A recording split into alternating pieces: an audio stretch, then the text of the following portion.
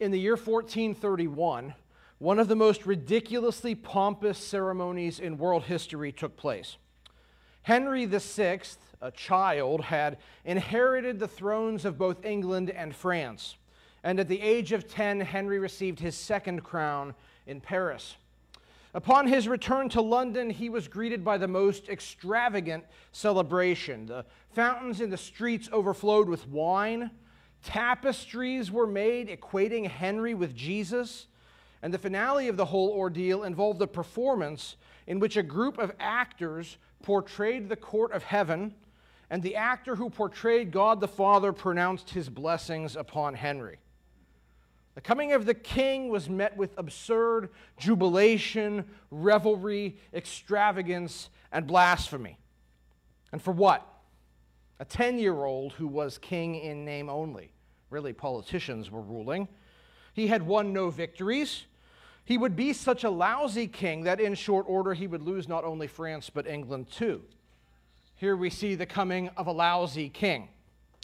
This morning I want to contrast this pathetic scene with some beautiful scenes that we find as we continue our study in the Gospel according to Matthew.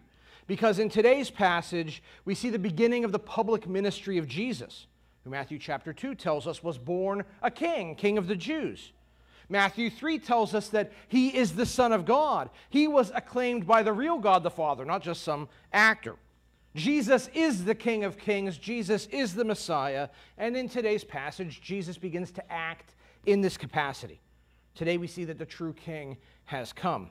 And today we're going to see what the King's coming looked like in ancient Galilee 2,000 years ago. In Matthew chapter 4, verses 12 through 25. If you have a Bible, turn there. Today we're going to consider 4 points which speak to us about Jesus and show us how we should respond to Jesus and relate to Jesus. First, today we're going to see that the King's coming illumines the darkness. Second, we're going to see that the King's coming is good news. Third, we're going to see that the King's coming requires a response. And fourth, we're going to see that the King's coming manifests the reality and the power of the kingdom of God. All right, our first point is this: the King's coming illumines the darkness. Today's passage begins the second major section in the Gospel of Matthew. The first unit of this book ran from the beginning through chapter 4, verse 11. And in the introductory section of this book, we are introduced to Jesus. We see a number of incidents from his early life. We see his baptism by John the Baptist. We have seen his testing and his vindication in the wilderness. And everything we've seen so far in this book, either by paralleling events and statements from the Old Testament, or by recording the words and deeds of angels, of the Magi, of God the Father, of God the Spirit, or even of Satan, all point us to the fact that Jesus is the apex of history. Jesus is the Messiah. Jesus is the Son of God. Jesus is the Lord. And now that we readers know who Jesus is, now that Jesus has been publicly attested in ancient Galilee by the Father, now at last Jesus begins his work. Matthew chapter 4, verse 12. Now when he had heard that John had been arrested, he withdrew into Galilee. And leaving Nazareth, he went and lived in Capernaum by the sea. When we last saw Jesus, he had just been baptized. He had fasted for 40 days. He had withstood the temptations of Satan. But now there seems to be a gap of time. Verse 12 tells us that John the Baptist, who the last time we saw him was leading a big, significant ministry, has now been arrested. We're going to learn more about why John was arrested in chapter 14. Basically, John spoke the truth of God's word to some powerful people, and John's truth-telling got him in legal trouble. So that's where we start today. John has been arrested. But what happened between the period of time in which Jesus was in the wilderness and John's arrest? Well, if you look at the Gospel of John chapter 1, what you'll discover is that during this period of time, it seems that Jesus returned to the area where John the Baptist had been ministering. And the Baptist pointed Jesus out to some of his disciples and said, "That's the guy I was talking about. That's the Lamb of God. Go follow him." And these disciples found more disciples to follow Jesus, and Jesus took this party to a wedding in Cana, where Jesus turned water into wine. But then in John 2, we're told the Passover was at hand, And like all observant male Jews, Jesus had to go to Jerusalem. And in Jerusalem, Jesus cleansed the temple of the wicked money changers who were exploiting people in the name of God. Jesus had a conversation with Nicodemus and told him, "You must be born again." Jesus apparently became friends with Lazarus, Martha, and Mary, who lived just outside Jerusalem.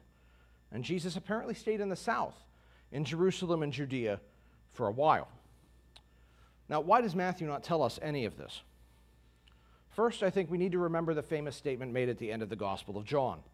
Now, there are many other things that Jesus did. Were every one of them to be written, I suppose that the world itself could not contain the books. Jesus lived an amazing, eventful life. The Gospel writers necessarily had to omit certain events from their story. Not only that, they had to figure out how to include the material and how to present the material they chose to include. And of course, we confess that the decision that they made, what to include and how to present it, was not just their own literary judgment. This was under the inspiration of the Holy Spirit. Thankfully, the Spirit has not just given us one account of the life of Jesus. He's given us 4, so that we can see different aspects of Jesus' life and different interpretations and presentations of that life. We can see Jesus through the 4 Gospels in a multifaceted way. And so I think the first reason that Matthew doesn't tell us about Jesus' initial activities in the south is that under the guidance of the Spirit, he has chosen to omit this material. But there's a second reason I think that Matthew does not put this material up front, which relates to how Matthew has constructed his book. When you write a biography of someone, there's a few ways you can go about it. You could choose to tell the story chronologically, describing the events in someone's life in the order that they happened. But you might also choose to relate someone's life in other ways. If you were writing, say, about a president, it may not make much sense to arrange the biography entirely chronologically. Of course, you'd have to be chronological about some things. You'd have to start with his birth and end with his death. But while you wrote about his years in office, you might have a section on his foreign policy or a section on his economic policy. You might present the events in his life not chronologically, but topically. In the same way, the 4 Gospels present Jesus' life in different arrangements. Luke and John seem very interested in chronology. They want to present Jesus' life in the order that it happened. Mark uses a different approach. Mark organizes his narrative largely around geography. First, he presents Jesus' life in the north, in Galilee, and then he presents what happened in the south, in Jerusalem. If you didn't know better, when you read Mark, you just think he was describing one big trip in Jesus' life from Galilee to Jerusalem. You'd never know that in the other Gospels, some of these events are arranged in a different order. You'd never know that Jesus went to Jerusalem every year and not just once, which John tells us Jesus went to Jerusalem 3 times over the same period. But Mark has built his book in this way by design. By rearranging the material geographically, you wind up seeing Jesus' life as a journey, marching ever closer to his destiny in Jerusalem. Now, in our book, the Gospel of Matthew is arranged very similarly to Mark. On the most basic level, yes, there is some chronological arrangement. The book starts with Jesus' birth, it ends with his death and resurrection. But in between, Matthew has a very strong geographical arrangement. And so in the next 11 chapters or so, we're going to see events that basically happened in Galilee. But Matthew has added another level of arrangement in this book. He's not just arranging geographically, he's also arranging topically. And our passage today gives us an introduction to this topical presentation of Jesus' ministry. Today, we're going to basically see 3 big ideas. Jesus preached, Jesus performed miracles, and Jesus called disciples. And then, coming up in chapters 5 through 7, we find Jesus preaching. It's the Sermon on the Mount. In chapters 8 and 9, we find a collection of all of Jesus' miracles he performed in Galilee, or almost all of them. And then in chapters 10 and 11, we find Jesus giving instructions to his disciples. The material has been grouped around these themes, which all leads up to chapter 12, in which Jesus is rejected by various groups. So I think this is the second reason why Matthew does not talk much about Jesus' initial trip into Jerusalem at this point, because he first wants to talk about Galilee in the north. He's going to talk about the south later. And so Matthew skips ahead of those days. And he picks up his story at the time when Jesus left the south to go north, at the time when John the Baptist was arrested. And when that happened, it seems that Jesus took this as a signal. He returns to Galilee, to the area he was raised in, and he begins his work in the north. But while Jesus returns to Galilee, note that Matthew tells us he does not relocate to his hometown. He does not go back to Nazareth. Now we get more information about this in the Gospel of Luke, because there we see that Jesus does go right to Nazareth. He preaches in the synagogue, you might remember, and he's viciously rejected. The people take him up on a hillside and want to throw him off a cliff and kill him. And Jesus leaves town. Chronologically, that happens next in Jesus' life. But we don't find that here in Matthew. Why not? Because Matthew's not working chronologically here, he's working topically. Matthew will tell us about Jesus being rejected in Nazareth, but he holds off until chapter 12, which is a chapter all about Jesus being rejected. So Matthew wants to start his story at a different starting point than some of the other gospel writers. He doesn't show us Jesus turning over tables in Jerusalem right away, like John does. He doesn't show us Jesus being rejected in Nazareth, like Luke does. Matthew starts with what happened after Jesus left Nazareth and moved to the bustling community of Capernaum on the Sea of Galilee. Now, Capernaum was a pretty sizable town in the ancient world. It was about a tenth the size of Sugar Land. And it was economically vibrant because it was connected to the nearby lake, which had tons of fish. And it's here in Capernaum that Jesus is going to begin to get some momentum in his ministry. You can see on the map there, Capernaum is just at the north of the Sea of Galilee. And you can see where Nazareth is in relative position to it. Jesus in Capernaum is going to get some momentum to his ministry. And Matthew, in that fact, sees again a fulfillment of the Old Testament. And this is where he chooses to start telling us about Jesus' ministry. Matthew 4:13. And leaving Nazareth, he went and lived in Capernaum by the sea, in the territory of Zebulun and Naphtali, so that what was spoken by the prophet Isaiah might be fulfilled. The land of Zebulun and the land of Naphtali, the way of the sea beyond the Jordan, Galilee of the Gentiles. The people dwelling in darkness have seen a great light, and for those dwelling in the region and shadow of death, on them a light has dawned. The quotations from Isaiah chapter 9, verses 1 and 2. And these verses appear in the middle of an absolutely massive prophecy in Isaiah. A section that starts with the declaration, "A virgin shall conceive," and that ends with the declaration, "Unto us a child is born, unto us a son is given." And in between these two statements, we find this statement, that in the later time, Isaiah says, a light will shine in a dark place in Galilee of the Gentiles. Galilee as Isaiah knew it. In Isaiah's day, 700 years before Jesus' birth, Galilee was a very dark place. It was under God's judgment. The wicked Assyrian Empire was beginning to move into Galilee and conquer it. The Israelites who lived there would soon either be slaughtered or enslaved. Indeed, they lived in the region of the shadow of death. But there was hope, because in this same area, Isaiah said, one day God's light will shine. One day hope and joy and redemption will come to the lands then owned by the tribes of Zebulun and Naphtali. Now, in Jesus' day, the ancient tribal boundaries were no longer meaningfully observed. But in antiquity, Nazareth was part of the territory of Zebulun, and Capernaum was part of the land of Naphtali. The region Jesus is in here is the same region Isaiah had once prophesied about. An area that still contained a number of Gentiles as it had in Isaiah's day, but the majority of people in Galilee in Jesus' day were Jews. And yet Matthew says Galilee is still a dark place, a region in the shadow of death. It's a commentary on the spiritual condition of Galilee. Galilee is in darkness, not because God's judgment abides on it at this point, not even because there are a few Gentile pagans. It's dark principally because there is evil political leadership in Galilee. Herod the Great's son Antipas reigns over this area.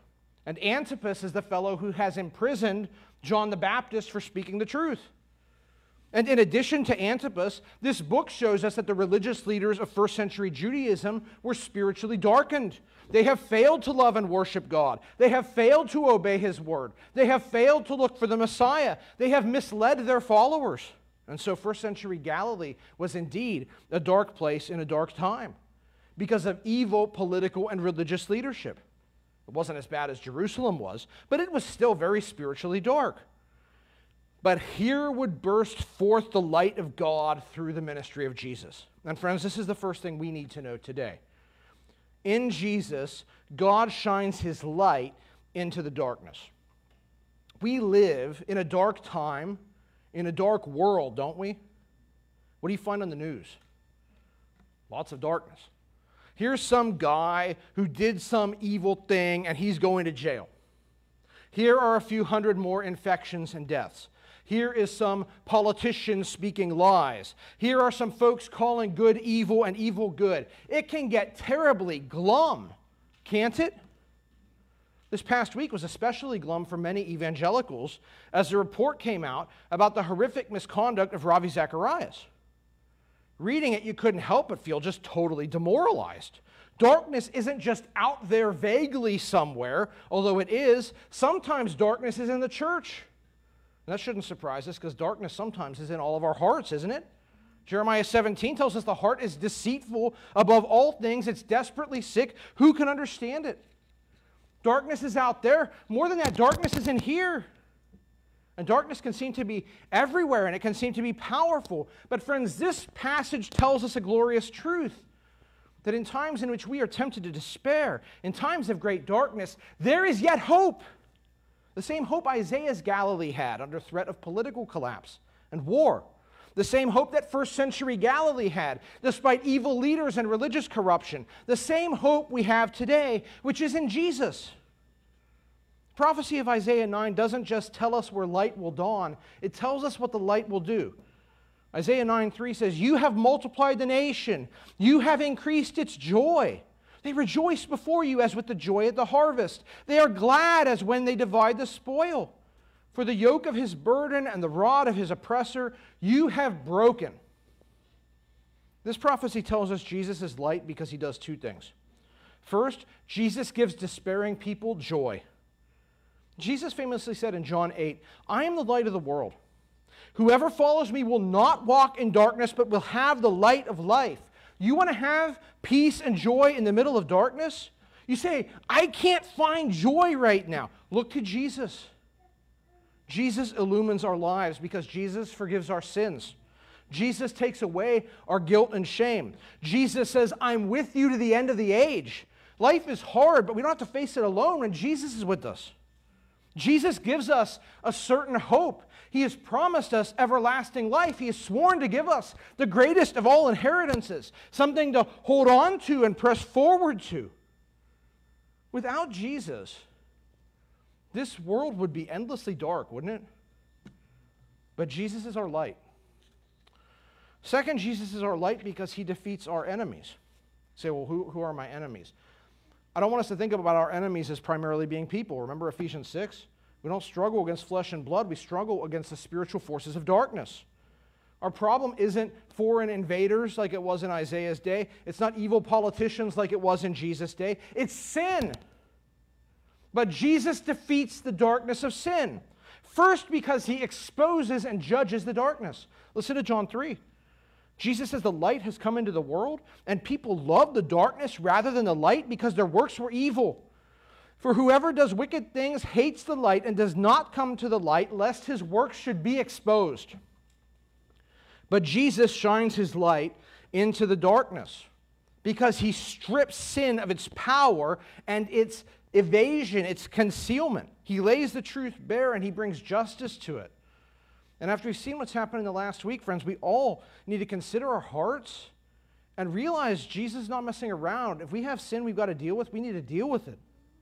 Because Jesus, he exposes and he deals with sin.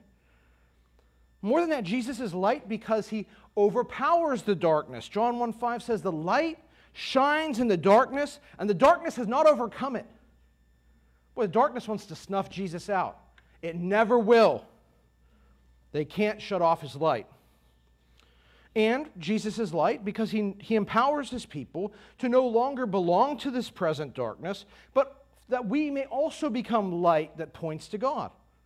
Colossians 1, using the same imagery of light and darkness, says, He has delivered us from the domain of darkness and transferred us to the kingdom of His beloved Son, in whom we have redemption, the forgiveness of sins.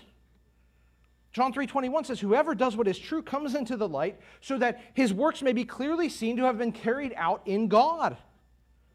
In fact, Jesus is going to say in the next chapter of this book, you are the light of the world. You say, I thought Jesus was the light of the world. He is.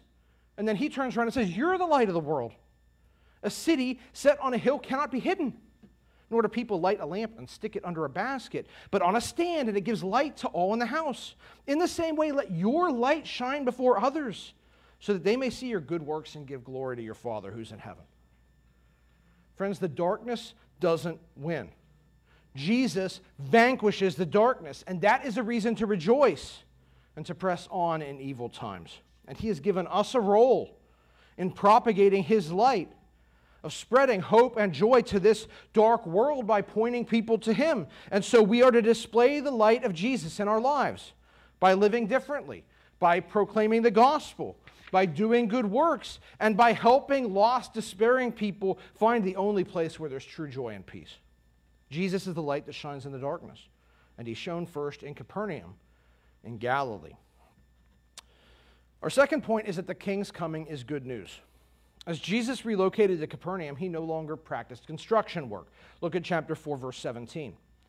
From that time, Jesus began to preach, saying, Repent, for the kingdom of heaven is at hand. This is Jesus' first recorded sermon in this book.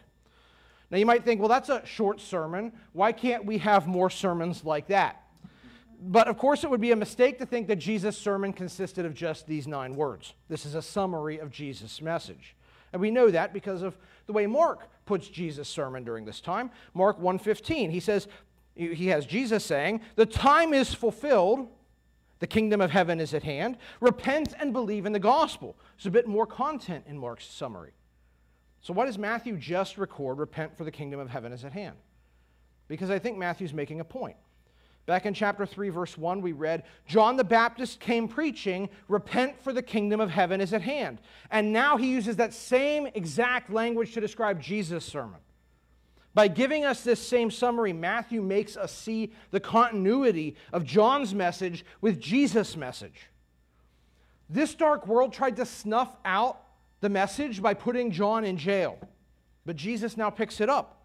The message cannot be silenced by the darkness of the world. And this is the same message Jesus will transmit to His followers to pass on in Matthew 10:7, where He tells His disciples, proclaim as you go, the kingdom of heaven is at hand.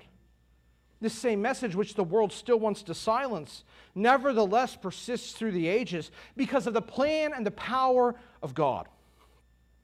Now, we talked a lot about this message, repent for the kingdom of heaven is at hand, 2 weeks ago in chapter 3. But I want to briefly reiterate the conclusions we drew there, and then we'll move on. The statement, repent for the kingdom of heaven is at hand, consists of 2 ideas. First, there's a command, repent, and then there's an explanation. The explanation is that the kingdom has drawn near.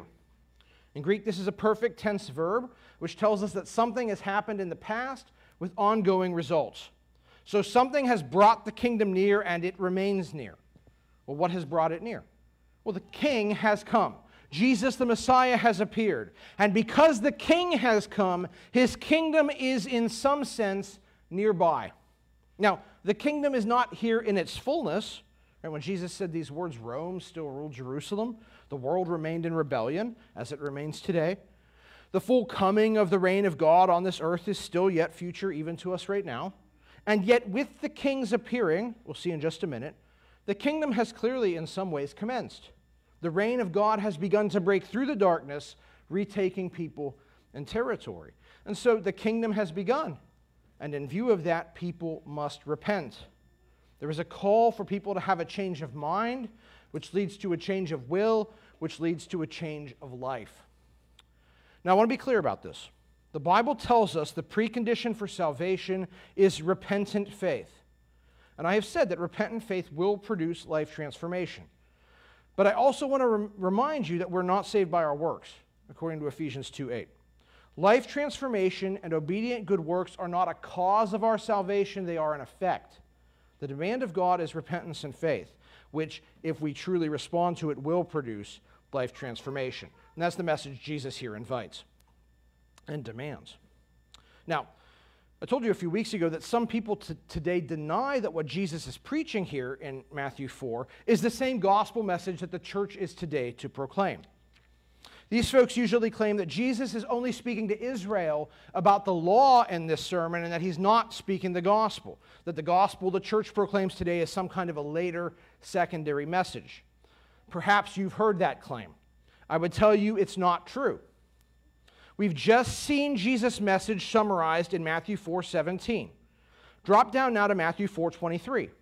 And we read, "And he, Jesus, went throughout all Galilee, teaching in their synagogues and proclaiming the gospel of the kingdom."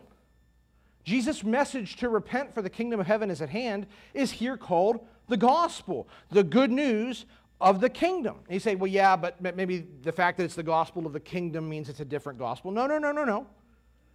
This word gospel is found 4 times in Matthew's book. The most important reference to understanding its applicability to us today is found in Matthew 24:14. In Matthew 24:14, Jesus says, "This gospel of the kingdom," same phrase, "will be proclaimed throughout the whole world as a testimony to all nations, and then the end will come." The same phrase, summarizing Jesus' preaching in chapter 4, the gospel of the kingdom, is used in chapter 24 to describe the message that Jesus' followers must proclaim to the whole world before the end of history. In other words, this gospel of the kingdom is the gospel proclaimed by the church. Jesus preached the gospel. Now you could say, well, is Jesus talking about his death and resurrection at this stage? I don't think so. He doesn't get around to talking about that until chapter 16 of this book. Right? When we think of the gospel, we think of what Paul says in 1 Corinthians 15. "I would remind you, brothers, of the gospel I preached to you. Christ died for our sins in accordance with the Scriptures. He was buried. He was raised on the 3rd day in accordance with the Scriptures, and he appeared." Yes, that's certainly the gospel. Paul tells us it is. Of course it is. Did Jesus say all of that in chapter 4? No. But what he's offering is still a legitimate offer of the gospel. He may not explain the basis for how humanity is reconciled to God. He may not explain that the kingdom is being bought with his own blood. He may not yet be speaking of his death and resurrection. But the nature of his offer is still the offer held out by the church today. Turn in faith to Christ. Be reconciled to God, because the kingdom has drawn near. God's reign will collide with this world. Judgment is coming, but there is a path to safety for the repentant. If that's not an offer of the good news of the gospel, I don't know what is. And that's what Jesus is preaching here. And so, friends, the King's coming is good news. Yes, we live in a dark world. There is a path of deliverance from the darkness of this world, and from the darkness of sin, and from the darkness of God's wrath. The light has come, and in him is salvation and joy forevermore. But we come now to our third point, in which we see that the King's coming requires a response. Jesus is in Capernaum. He's preaching his message, and now he's going to gain his first followers. Look at verse 18. "While walking by the Sea of Galilee, he saw 2 brothers, Simon, who is called Peter, and Andrew, his brother, casting a net into the sea, for they were fishermen. And he said to them, 'Follow me, and I will make you fishers of men.' Immediately, they left their nets and followed him." Josephus records that at any one time there were 230 boats from 9 different cities on this lake, collecting fish by using nets. And here we now meet some fishermen, Peter and his brother Andrew. And one day, as they are offshore casting nets, out of nowhere it seems Jesus appears on the shore, and he calls to them to walk away from their lives, their families, their business, and to follow him. And they do. Now that may seem very strange to us. Why would these men respond to Jesus' drastic invitation with such immediacy, and not even apparently knowing who he is if we're just reading Matthew? I've heard people say, well, maybe Peter and Andrew were able to spiritually perceive something special in Jesus at this moment. Maybe. But I think the answer is far simpler. John chapter 1 tells us that Andrew had been among the followers of John the Baptist, and that over the course of 2 consecutive days, John the Baptist had pointed Jesus out to his followers, including Andrew, saying, "There is the Lamb of God who takes away the sins of the world." And we're told Andrew got up and followed Jesus, and he got Peter to do the same. And for a time, they followed Jesus. They went with him to Cana, to the wedding. But then Jesus went south to Jerusalem for the Passover, and he stayed there for a while. And apparently Peter and Andrew didn't go, or they went and they left early. And they went back to their old lives, which makes sense because John got arrested, and John had been their other rabbi. So they went back to Galilee. They started fishing again. But now Jesus is back in Galilee. What's more, Luke chapter 5 tells us of an incident that happens shortly before the incident we read here. While the crowd was pressing in on Jesus to hear the word of God, he was standing by the lake of Gennesaret, the Sea of Galilee. And he saw 2 boats by the lake, but the fishermen had gone out of them and were washing their nets. Getting into one of the boats, which was Simon's, he asked to be put out a little from the land, and he sat down and taught the people from the boat. And when he had finished speaking, he said to Simon, "Put out into the deep and let down your nets for a catch." And Simon answered, "Master, we toiled all night and took nothing, but at your word I will let down the nets." And when they had done this, they enclosed a large number of fish, and their nets were breaking. So Jesus calling Peter and Andrew is not really out of the blue. They know who Jesus is from the testimony of John the Baptist, from their own time previously hanging out with Jesus, from hearing his teaching on the boat, from probably hearing his teaching in the synagogue the previous Sabbath, and from experiencing this miracle as well as the miracle at Cana. And with all of that background, Jesus summons them to follow him. And knowing all of that, is it any wonder they respond at once? Similarly, we read in Matthew 4:21, "And going on from there, he saw 2 other brothers, James the son of Zebedee, and John his brother, in the boat with Zebedee their father, mending their nets. And he called them. Immediately they left the boat and their father and followed him." Here we see John and his brother James. They're with their father, mending their fishing net. Now, at first, we may think they are a separate, disconnected fishing company. But Luke chapter 5, verse 10 tells us, James and John, the sons of Zebedee, were partners with Simon, that is Peter. So perhaps this is why they had to mend their nets, because their nets were some of the nets that got broken when Jesus said, "Let down your nets," and they caught a bunch of fish.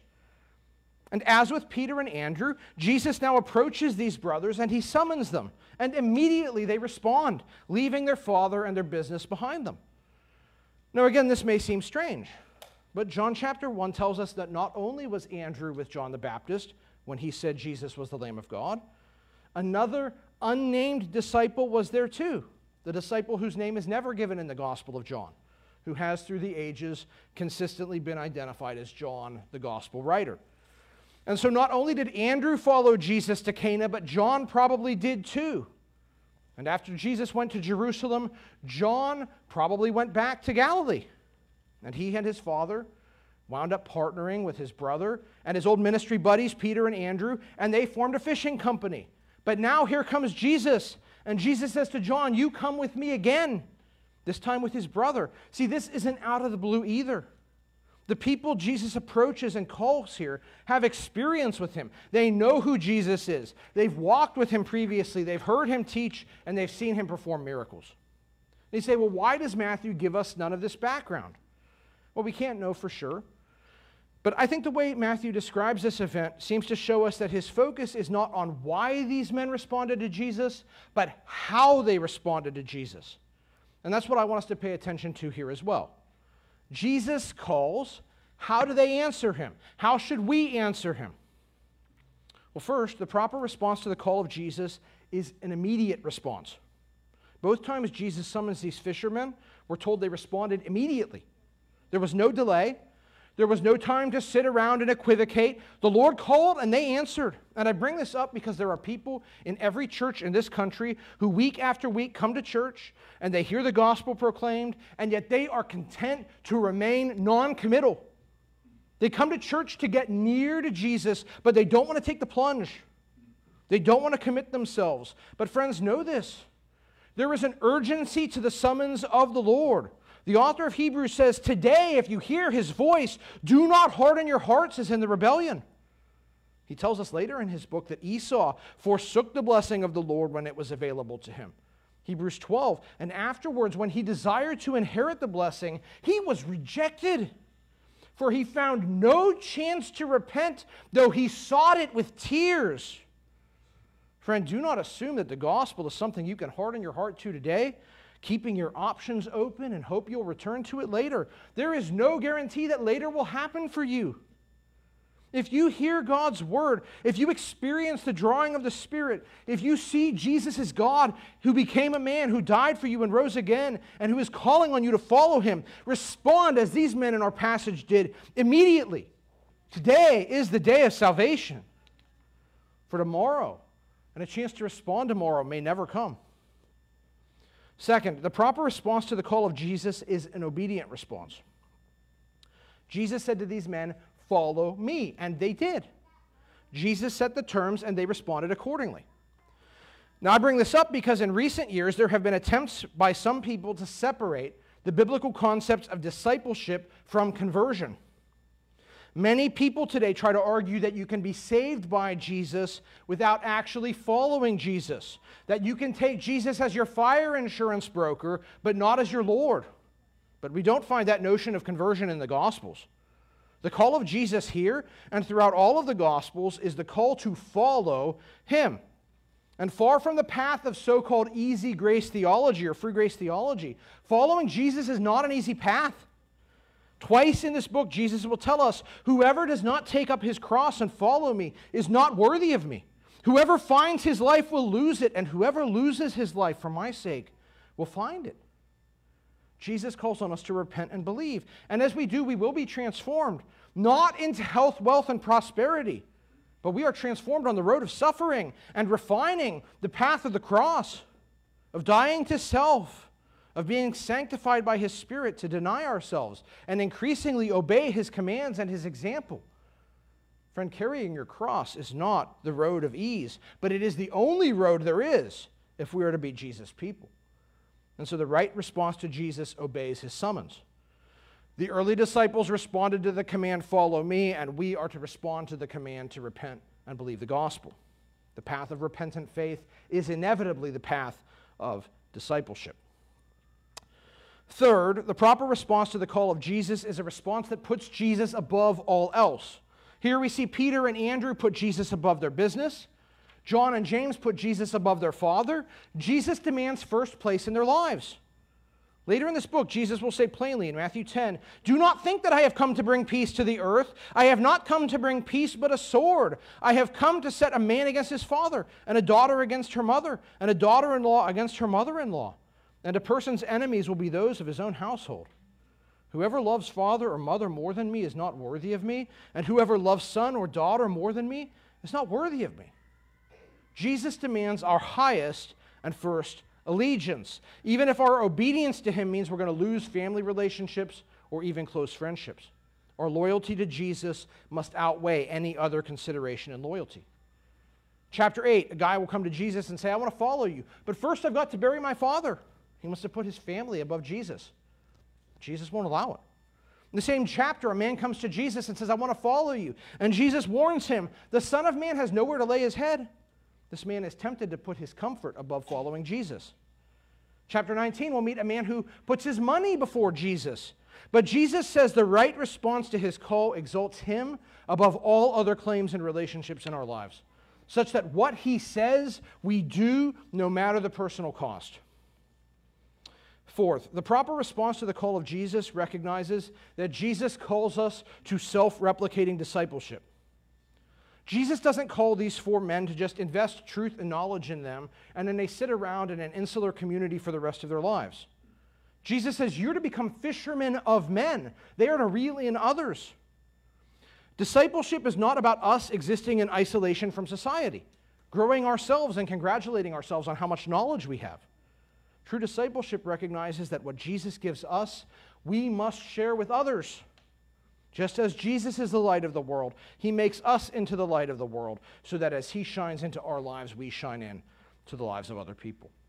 And so here Jesus calls the first disciples, and they respond immediately and obediently. They drop everything else in their lives because they see Jesus must be their first priority. And they take up the call not only to follow Jesus, but to point others to Jesus. All right, we come now to our last point, which is this. The king's coming manifests the reality and power of the kingdom of God. Matthew 4:23, we read, "And he went throughout all Galilee, teaching in their synagogues and proclaiming the gospel of the kingdom and healing every disease and every affliction among the people. So his fame spread throughout all Syria, and they brought him all the sick, those afflicted with various diseases and pains, those oppressed by demons, those having seizures and paralytics, and he healed them. And great crowds followed him from Galilee and the Decapolis, and from Jerusalem and Judea, and from beyond the Jordan. We've seen Jesus preaching. We've seen Jesus gathering disciples. But his ministry in Galilee has one more big aspect to it. Jesus performs mighty works of healing. We're told here that Jesus healed every disease and every affliction. No malady is beyond him. He does not only resolve various diseases and pains, we're told here, but look at the specific examples listed. Paralysis. That's something beyond what modern medicine can heal today. I remember when Christopher Reeve was paralyzed. He had a lot of money, he got the best treatments, and they helped him a little bit, but they could not reverse his paralysis. And yes, I'm sure medicine has improved in the last 20 years, but paralysis is the extreme of physical limitation. But Jesus healed it. More than that, we're told Jesus healed those having seizures. In Greek, this is the verb seleniatsomai, okay. And the word literally means to be moonstruck. This is a word that goes beyond having seizures. This is a word that relates the way that ancient people thought about mental illness, that it was related to the moon. See, mental illness was recognized as a real phenomenon in the ancient world, even if they couldn't explain it very well. Much as in our world today, sometimes we wonder if mental health professionals can fully understand and explain mental illness. But the Gospels tell us that just as with physical maladies, Jesus has power over mental maladies. More than that, though, we're told that Jesus also healed those who were oppressed by demons. Demons are real, and they can torment people. We're going to talk about that more in a few weeks. But we need to know, just as with the extreme forms of physical ailment and mental ailment, Jesus is also able to cure the most extreme forms of spiritual ailment. What we see here is Jesus has absolute sovereignty and authority over every aspect of our vitality. Jesus is the great physician for the body, the mind, and the soul, and nothing is beyond his power. And so Jesus heals. But why does Jesus heal? Have you ever thought about that? Immediately, we may think of Jesus' compassion, and that's absolutely true. Jesus has compassion for those who suffer. He helps the afflicted. And that's a great reason why Jesus healed people. But I think there are three other important reasons that Jesus healed people in the Gospels. First, Jesus healed people because he's the Messiah. We've seen some of Jesus preaching this morning, proclaiming the gospel and calling on people to repent. But I mentioned earlier that in Luke's gospel, Jesus went to Nazareth and he preached a controversial sermon there. And in Luke chapter 4, Jesus preaches a different sort of sermon. He got up and read from Isaiah 61, which we started our service by reading today. And then Jesus declared, "This section of the Bible is fulfilled in your hearing," and he sat down. Now, what does Isaiah 61 say? "The Spirit of the Lord God is upon me, because the Lord has anointed me to bring good news to the poor, to bind up the brokenhearted, to proclaim liberty to the captives, and the opening of the prison to those who are bound, to proclaim the year of the Lord's favor." That's what Jesus' first coming was about, liberating captives, not just from slavery to sin, although that was chief in his mission. But he showed that he had the power to deliver people from sin by showing he had the power to also liberate them from physical and mental and spiritual infirmities.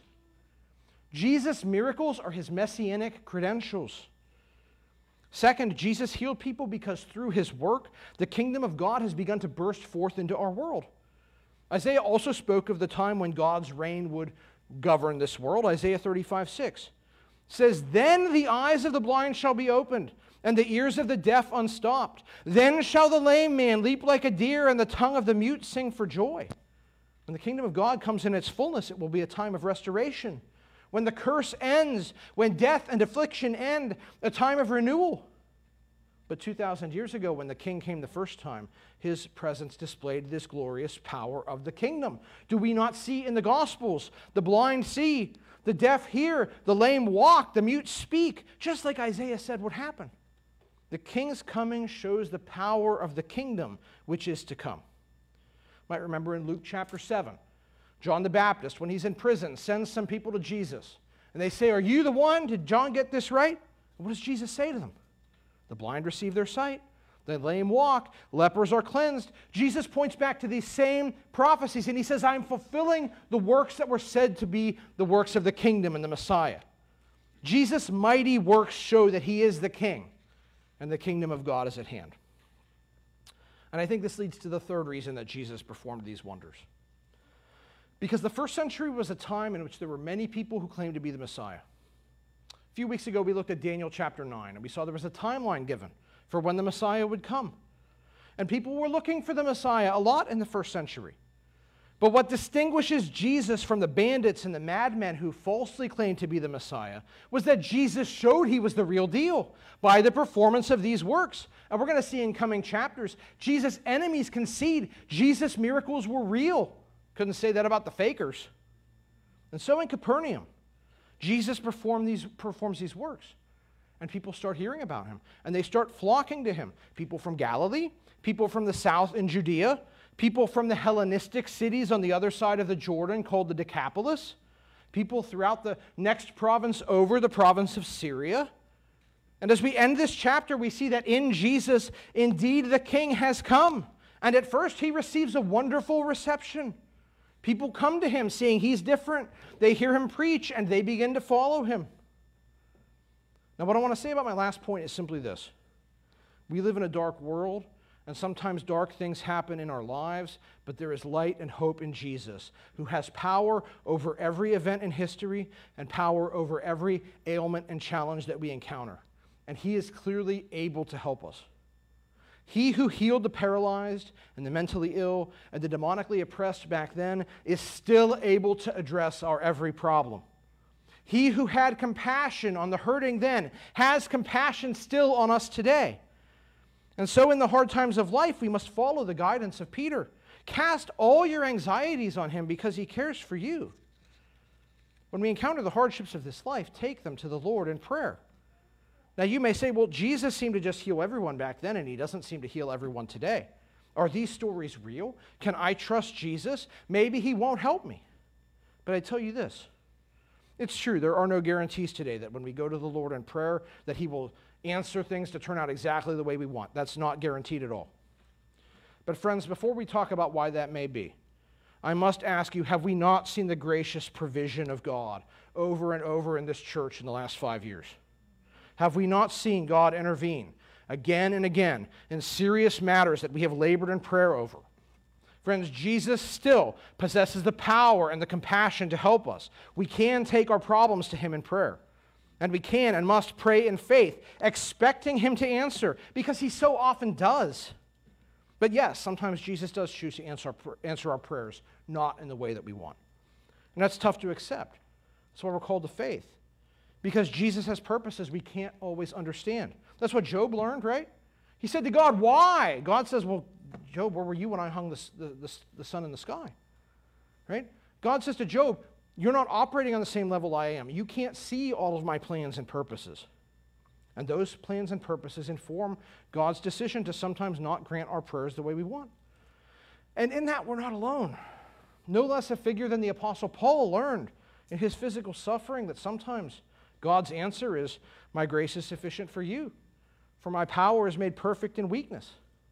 And even in that place, we're not alone. When we don't get the answer that we want, we have the help of the Holy Spirit. We have the promise of Romans 8, that for those who love God, all things work together for good. We can know for certain that God will somehow redeem our terrible situations for his people's good. And we have this further promise, that in the end, he will wipe away every tear from our eyes. And death will be no more, neither shall there be mourning, nor crying, nor pain anymore, for the former things have passed away. One day, what Jesus briefly showed in his earthly ministry will be our condition forever, believing friends. And the awfulness of the darkness of our current world will be no more.